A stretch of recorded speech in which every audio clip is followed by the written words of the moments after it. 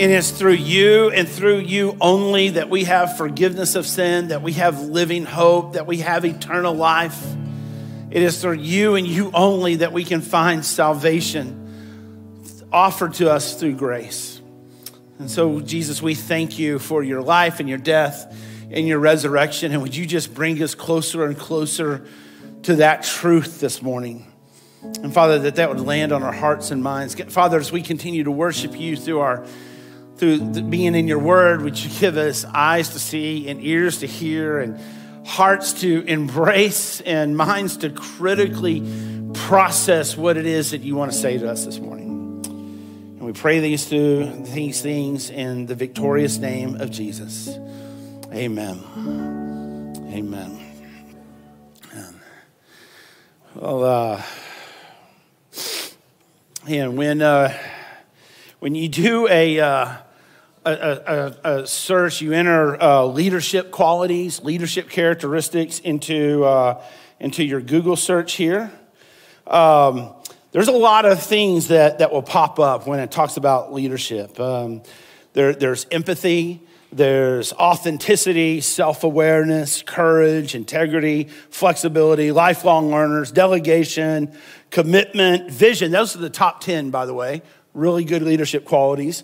Let's just round it out to the top 15. Influence, team building and collaboration, strong communication skills, accountability, and resilience. I mean, I don't think any of us would argue that those are really good characteristics, really good qualities of any leaders that we want to be around, or even of ourselves as leaders. But there's one quality, there's one characteristic that show up very much on a Google search on leadership qualities, but it's perhaps one of the most, if not most important quality that a leader could have, and that characteristic is humility.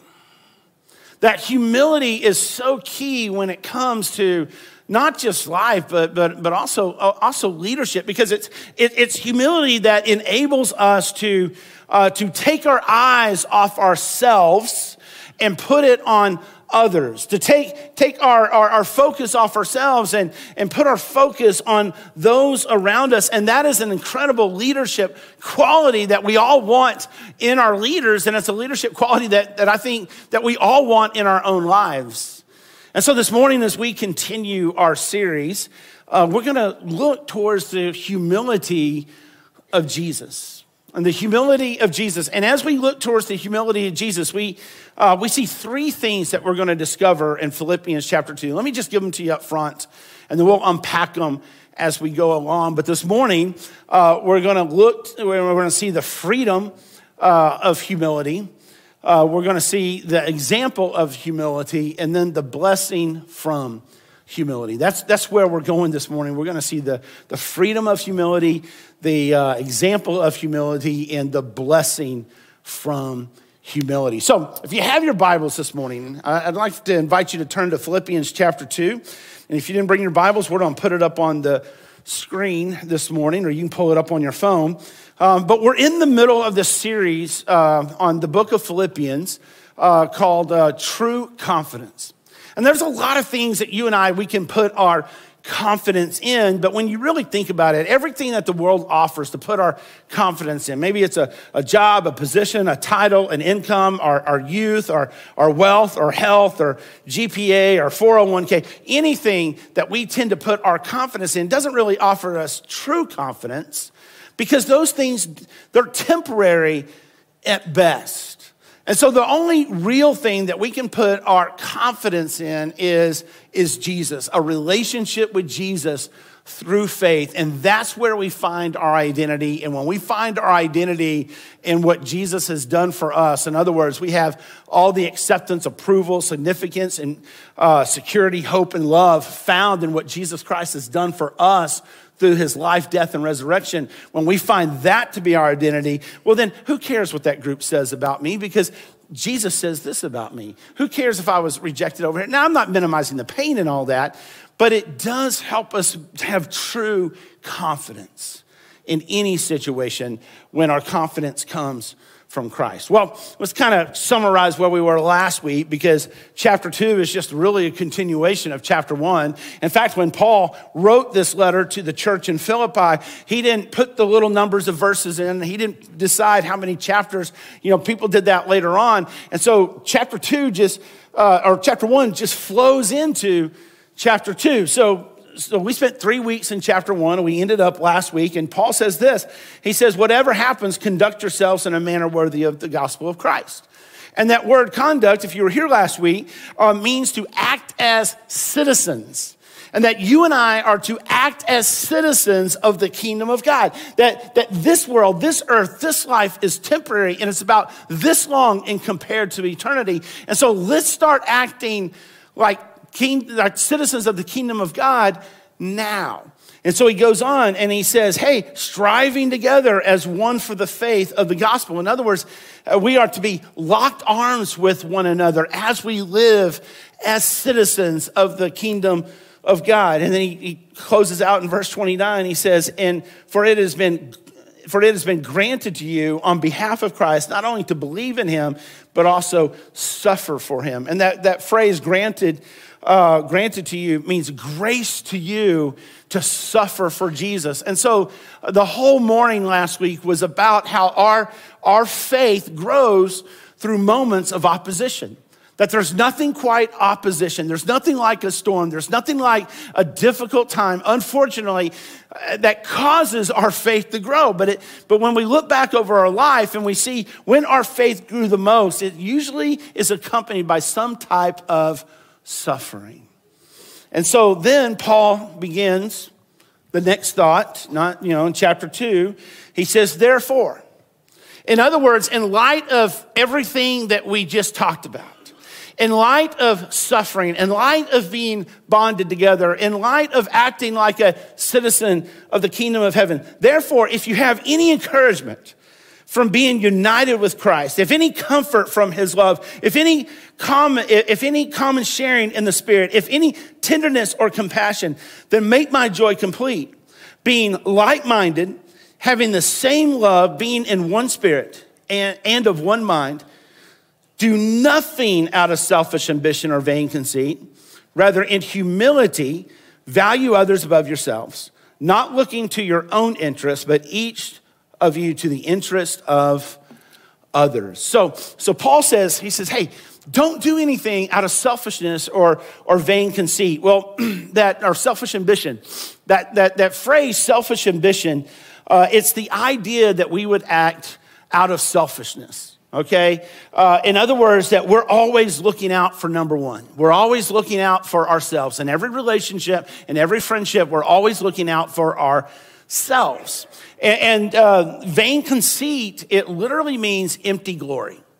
In other words, the glory that comes from this, it begins and it ends with us. In other words, we're the only ones who benefit from our actions. And Paul says, do nothing out of selfish ambition or vain conceit. Now remember, when we first started this series, we talked about the word encourage.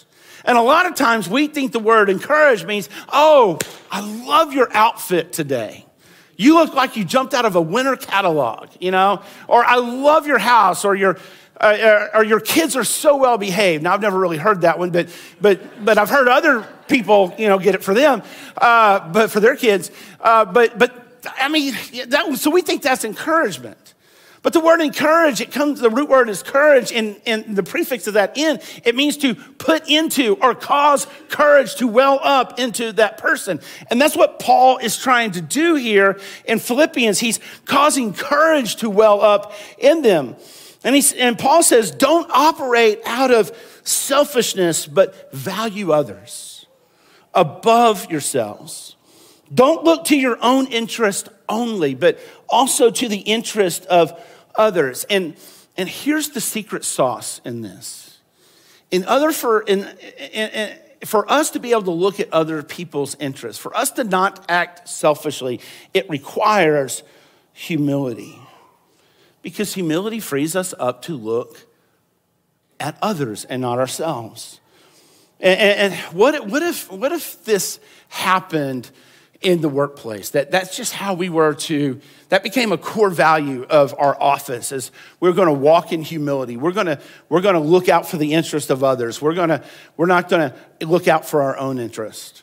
What if this was the, kind of the core values on our campuses, that we're gonna walk in humility. We're not just gonna be out for us, but we're gonna look out for the interest of others.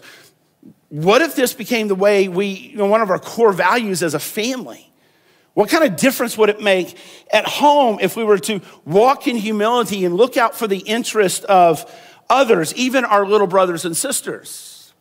What kind of difference would that make? But here's the deal. The thing that kills humility faster than anything is pride. And pride is the preoccupation of self. See, when we're so preoccupied with ourselves, we fall into the trap of comparison. We fall into the trap of insecurity. We fall into the trap of jealousy. And we're not freed up to look at others, because we're constantly looking at ourselves and looking at what we have or what we don't have. And the thing that kills humility in anyone faster than anything else is pride. It's the preoccupation of self. Now, what is humility, though? Well, maybe you've heard that humility is not thinking less of yourself, okay? It's not thinking, oh, I'm no good, I can't do it, I'm not good enough. It's not thinking less of yourself, but humility is thinking of yourself less. See the difference in that? It's thinking of yourself less. In other words, it's thinking of others. It's thinking of God more than you're thinking of, or it's more than we're thinking of ourselves. And when we do that, when we think of ourselves less, it frees us up from comparison. It frees us up from insecurity. It frees us up from being focused on ourselves and ourselves only. But there's another layer in humility, because it's not just thinking of ourselves less, but it's also thinking of others more and thinking more of others. In other words, it's real easy. It's easy to say. It may not be easy to do. It's giving other people the benefit of the doubt. It's showing grace to other people. It's extending mercy, undeserved mercy, the same undeserved mercy that God extends to us. It's seeing people, and we talked about this the first week, it's seeing people in a process of transformation. But here's the deal. Some of us, and you don't have to raise your hand because we don't want to be this honest in church, but is there anybody in your life when their name gets brought up, you just start to seethe inside? Anybody want to? No, don't do that. Because they may be sitting beside you. I don't know. But you know what it's like. Somebody brings up that person's name, and maybe it's an ex-husband or ex-wife, or maybe it's a former boss or a former coworker, or maybe it's a friend or a classmate or whoever, that when that person's name is brought up, you just shut down. And there's not one positive thought that's come into your mind. And here's the deal. Chances are we haven't even talked to them in the last 2 or 3 or 5 or 10 years. But when their name comes up, it's like, ugh. And people know it. People see it on our faces. See, you know what that is? That's pride. That's thinking that we can read their hearts, and only God can read people's hearts. Only God knows the hearts of men. And we need to see people in process. We need to think, not just thinking of others more, but we need to think more of others. C.S. Lewis, great theologian, great author. He has a book called Mere Christianity, and he writes this.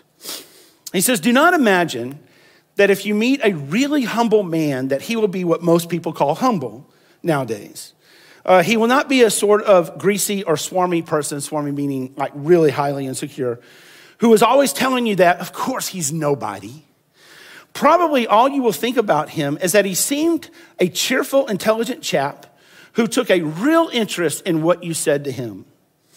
And if you dislike him, it will be because you feel a little envious of anyone who seems to enjoy life so easily.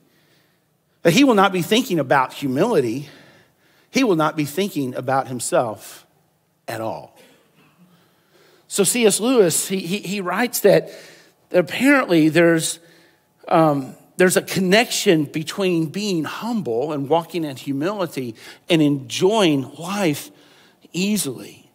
Because one of the benefits of humility is that we get to enjoy life because we're not so consumed with ourselves. We're not so preoccupied with ourselves. We'll never experience joy in this life. And joy doesn't depend on our circumstances. Joy is just we're comfortable with who we are, free from comparison, insecurity. And the key, the secret sauce of that is humility.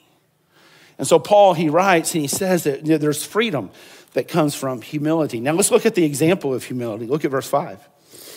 He says, in your relationships with one another, friendships, work relationships, school relationships, relationships at home, okay? In your relationships with one another, have the same mindset of Christ Jesus, who being in the very nature God. Now let's stop right there, because Paul says being in the very nature God. And what Paul writes literally is the essence of or qualities which makes up something. That the word he uses, it literally means the essence of or qualities which makes up something. In other words, this is one of the strongest statements ever made in Scripture, that Jesus is God. Now, a lot of people think, well, Jesus was a good teacher. Jesus was a prophet. Jesus was a rabbi. Jesus was this. He's a great humanitarian. He was a great social worker. But was Jesus God? This is one of the strongest statements about the deity of God. That Paul is saying that Jesus has the same unique qualities that make God God. That Jesus has the exact substance, the exact characteristics, the exact qualities, the exact representation of the very being of God. In other words, what Paul is saying to his readers, to his listeners, is that Jesus isn't like God. He's not a cheap knockoff. He's not an off-brand. He's not a replication. He's not a Xerox copy. He's not one off. He is God. That Jesus is God. And that has a huge impact on our lives, because how that should impact our lives is that if Jesus is God, then we need to start getting a little bit more optimistic about our lives. Because if Jesus is God, Jesus is a loving teacher. He says some harsh things. He says some hard things. But he's a loving teacher. Jesus is the guy that the kids are using as a jungle gym. That Jesus said, if you have any anxiety, any burdens, any stress, to cast those, get rid of those, put those on him. Jesus says that his yoke is light, his beliefs are light, that he says he'll never leave us nor forsake us. Even when he's going to be in heaven, he says, hey, my Father is sending my Spirit to be with you.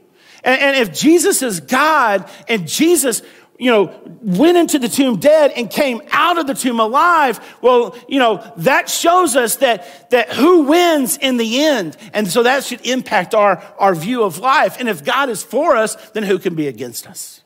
Okay, so thank you so much. And so the example that we see is Jesus is God, but not only is he God, but he also became a man. So verse 6, who being the very nature God, did not consider equality with God something to be used to his own advantage. Rather made himself nothing by taking the very nature of a servant, being made in human likeness. So he took on human nature. He didn't stop being God. Okay, he didn't stop being God, but he took on human nature. And because God became human, he understands us. He gets us. Maybe you've seen the commercial. He gets us. In other words, let me ask you, have you ever felt betrayed by a friend? Jesus was betrayed. He knows how it feels. Have you ever felt so lonely, like there was nobody around? Maybe in a crowded room crowded full of people, you felt so lonely. Jesus knows what that feels like. Have you ever experienced the intense loss of a loved one? Jesus knows exactly what that feels like. He's been there. He knows what we're going through. So not only was Jesus God, but he was also human. But not only was he God, not only was human, but he was also a servant. Look at verse 8. It says, and being found in the appearance of a man, he humbled himself by becoming obedient to death, even death on a cross. Now think about this for a moment. Jesus leaving glory, being on the throne, comes to earth. He could have come as powerful. He could have come as wealthy. I mean, he could have come as a king, right? I mean, if you're going to come from heaven, you come to earth, come as a king at least. Or come as a military, leader, military general, a fierce warrior, right? Superhuman strength. Or come as a politician that can unite everybody together. That'd be something. Think about that. A politician that actually unites somebody.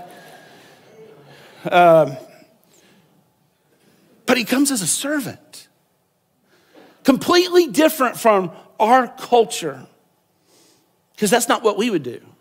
See, our story would be more like, though we are not equal with God, we counted ourselves equality with God. That's totally opposite of Jesus.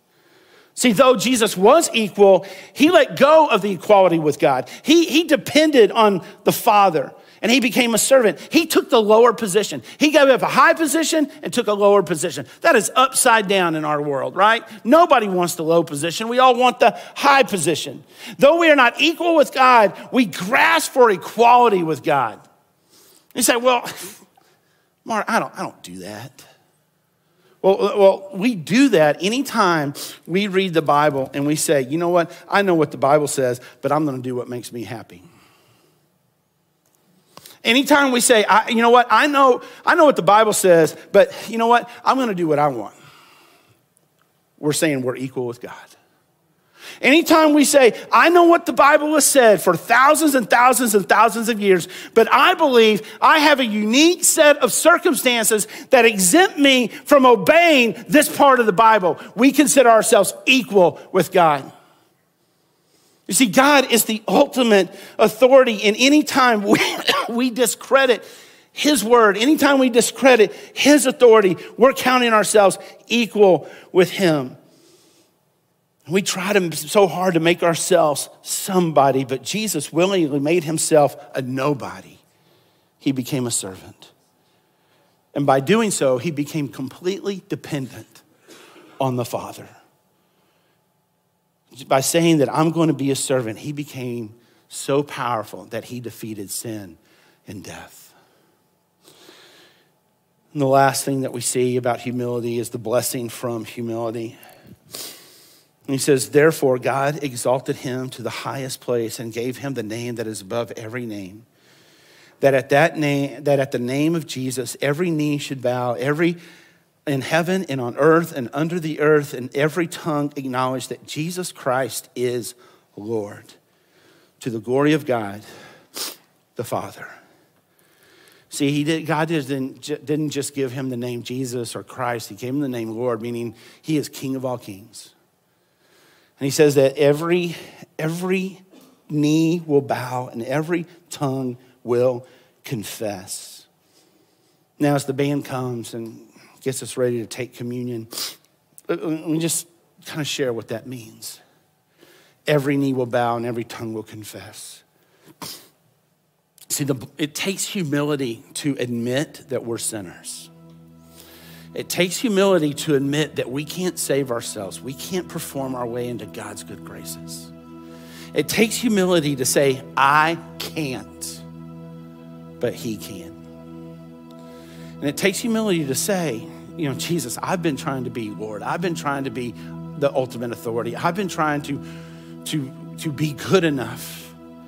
But I realize today that you left heaven and you came not just as human, but as a baby. That's the weakest kind of human there is.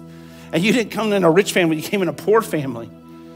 And you came and you lived the life that I can't live, living the word of God, the law of God out perfectly. And you died the death that I deserve because I can't live this out. And so today I bow my knees and I confess with my tongue that you're Lord.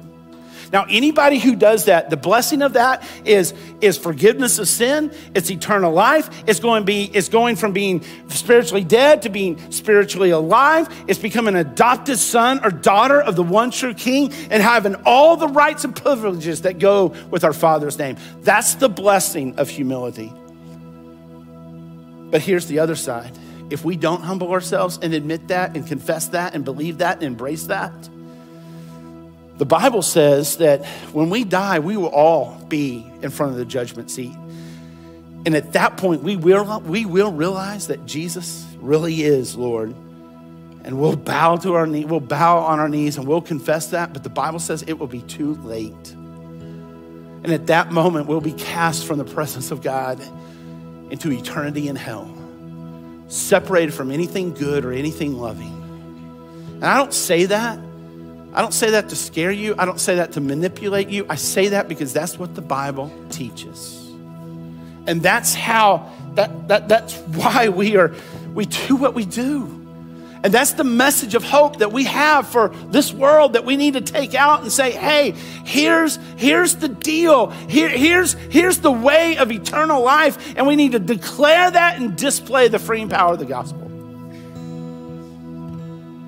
And so if you've never done that, I would love to talk with you. We're about to take communion. I'm going to be down here. If you want to talk about that or what that means, I'll be down here.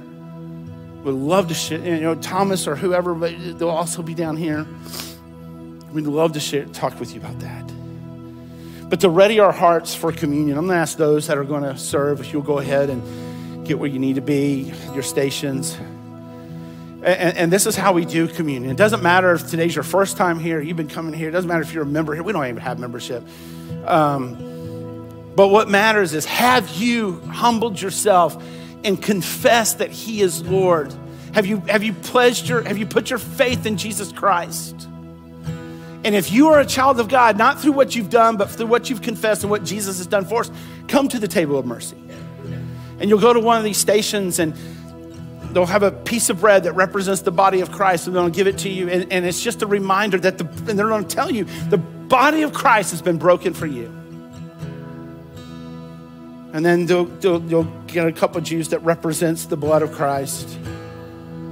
And they'll tell you the blood of Christ has been spilled for you.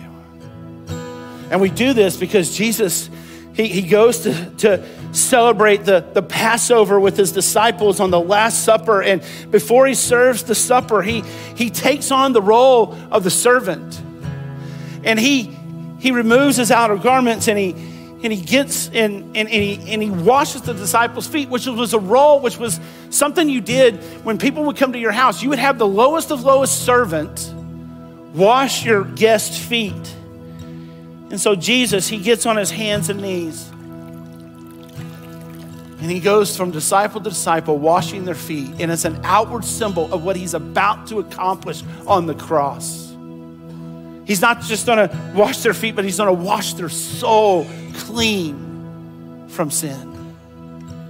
And so that's the humility that we need to take, is that Jesus humbled himself for us. We need to humble ourselves and confess that he is Lord. Let's pray together. Father God, thank you so much